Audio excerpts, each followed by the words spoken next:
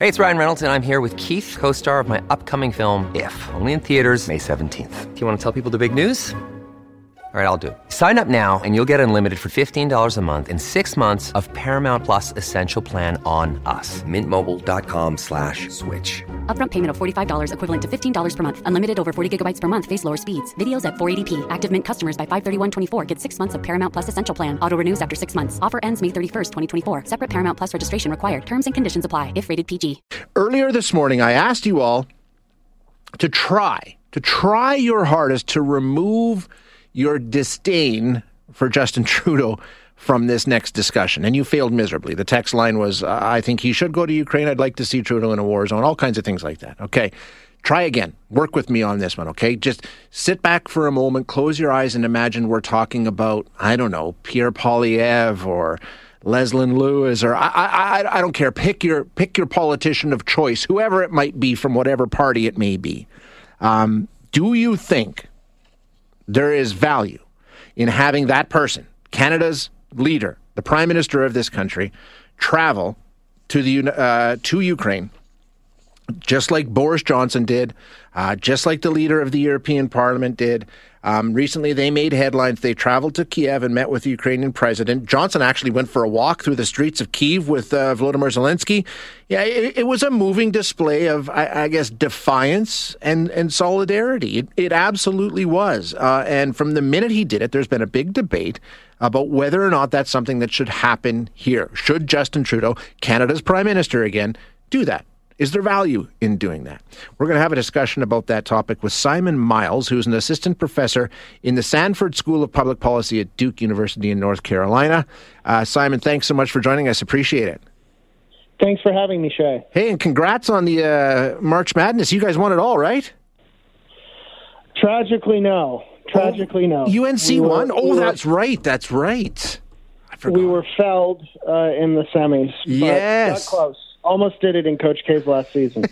Yeah, what a career. What a career. Okay, anyway, on to this discussion at hand here. You make the case that, yes, Trudeau would do well to visit Ukraine. It's something he should do. So I'll ask the question this way. What's the benefit? You know, a lot of people see this as performative. It's a photo op. There's really nothing he can do there that he can't do here. And even those who say, you know, it's a good idea are worried about what kind of chaos it might cause. So what's the benefit to having our Prime Minister show up in Kyiv?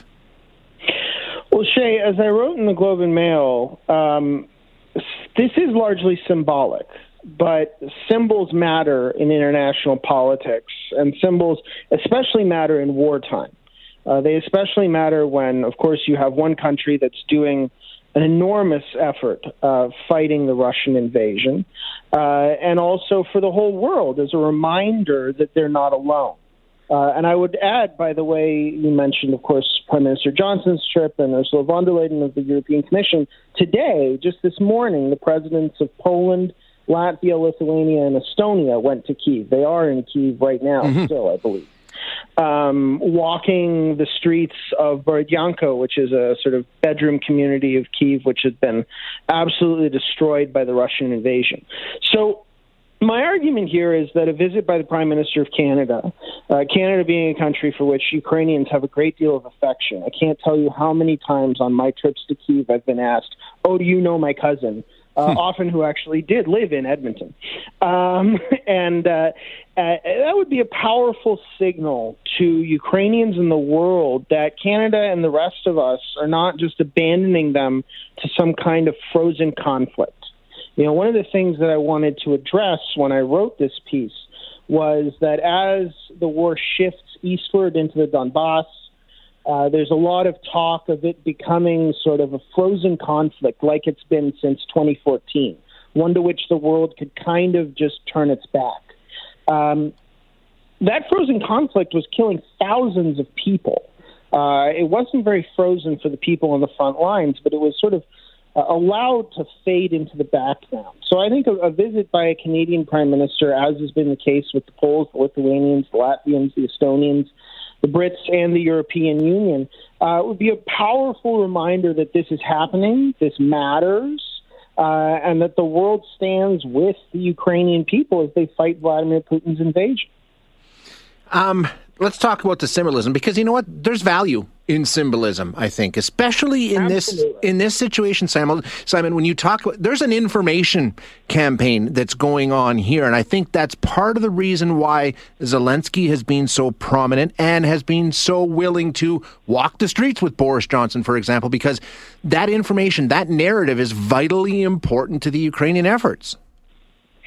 I think that's right. And look, as I said in the Globe, the prime minister should not go empty-handed. Right. The Ukrainians need weapons as this conflict enters a different military phase. They need ballistic missile rounds. They need artillery rounds in particular. They need unmanned combat aerial vehicles, things like that. So he has, as any guest, he shouldn't arrive empty-handed. But they also need awareness, and they need the momentum of support to continue. We've seen, for example, out of the United States, more and more and more tranches of military lethal aid coming to Ukraine. This is a topic of almost unprecedented bipartisanship in American politics right now, one of, I think, one.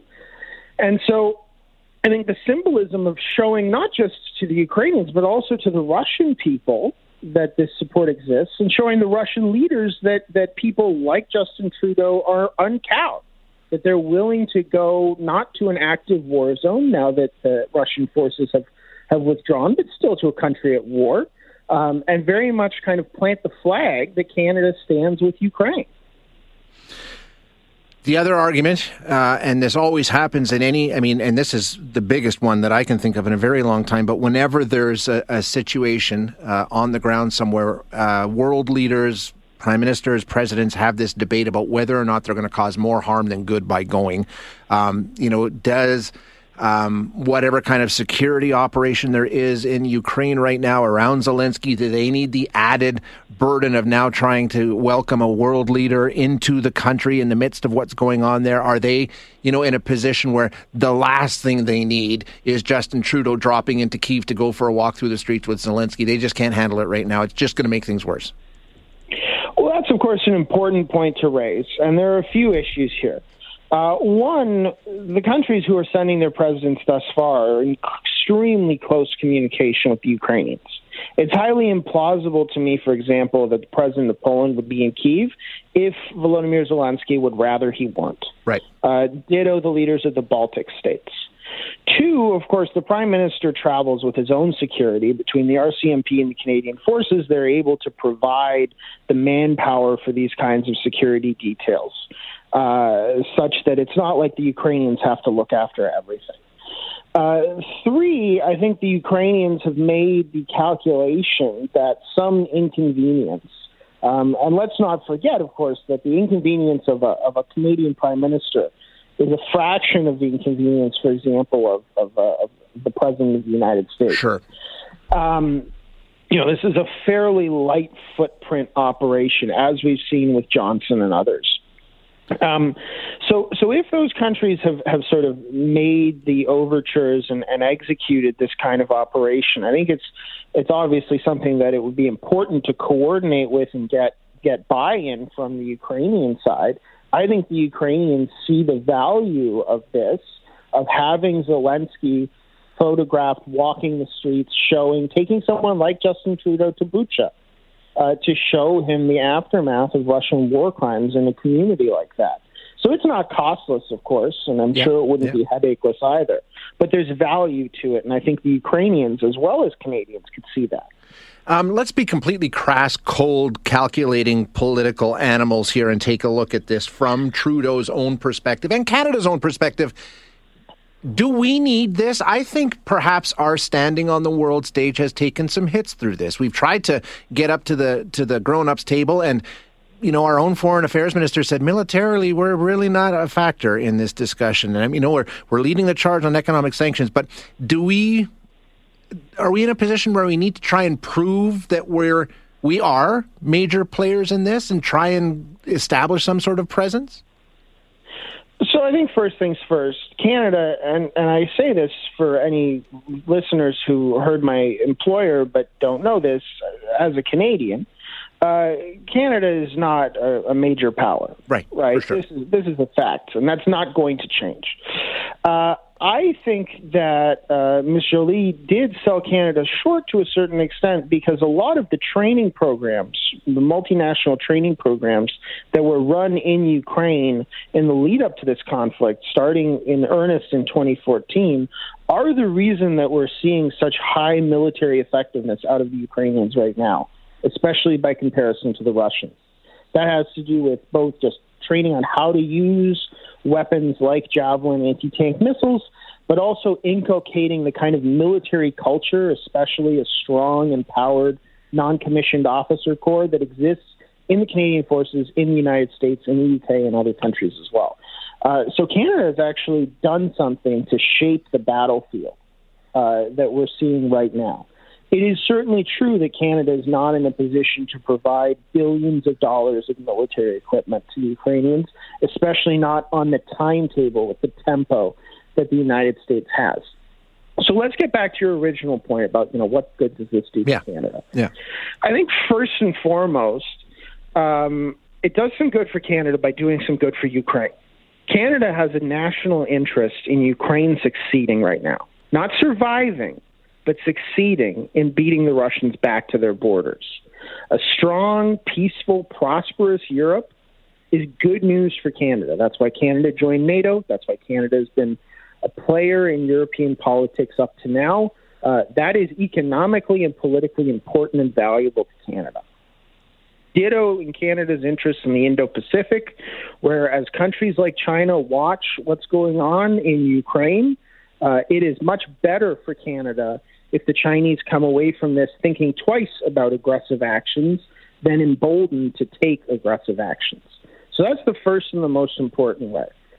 Second, look, I think Mr. Trudeau and state visits abroad have a pretty rocky history. Yes, they do. Take for example, the trip to India. Yep. A quick business-like trip like this, I think, would be good for him politically. He has also in his cabinet a bona fide subject matter expert here in Chrystia Freeland.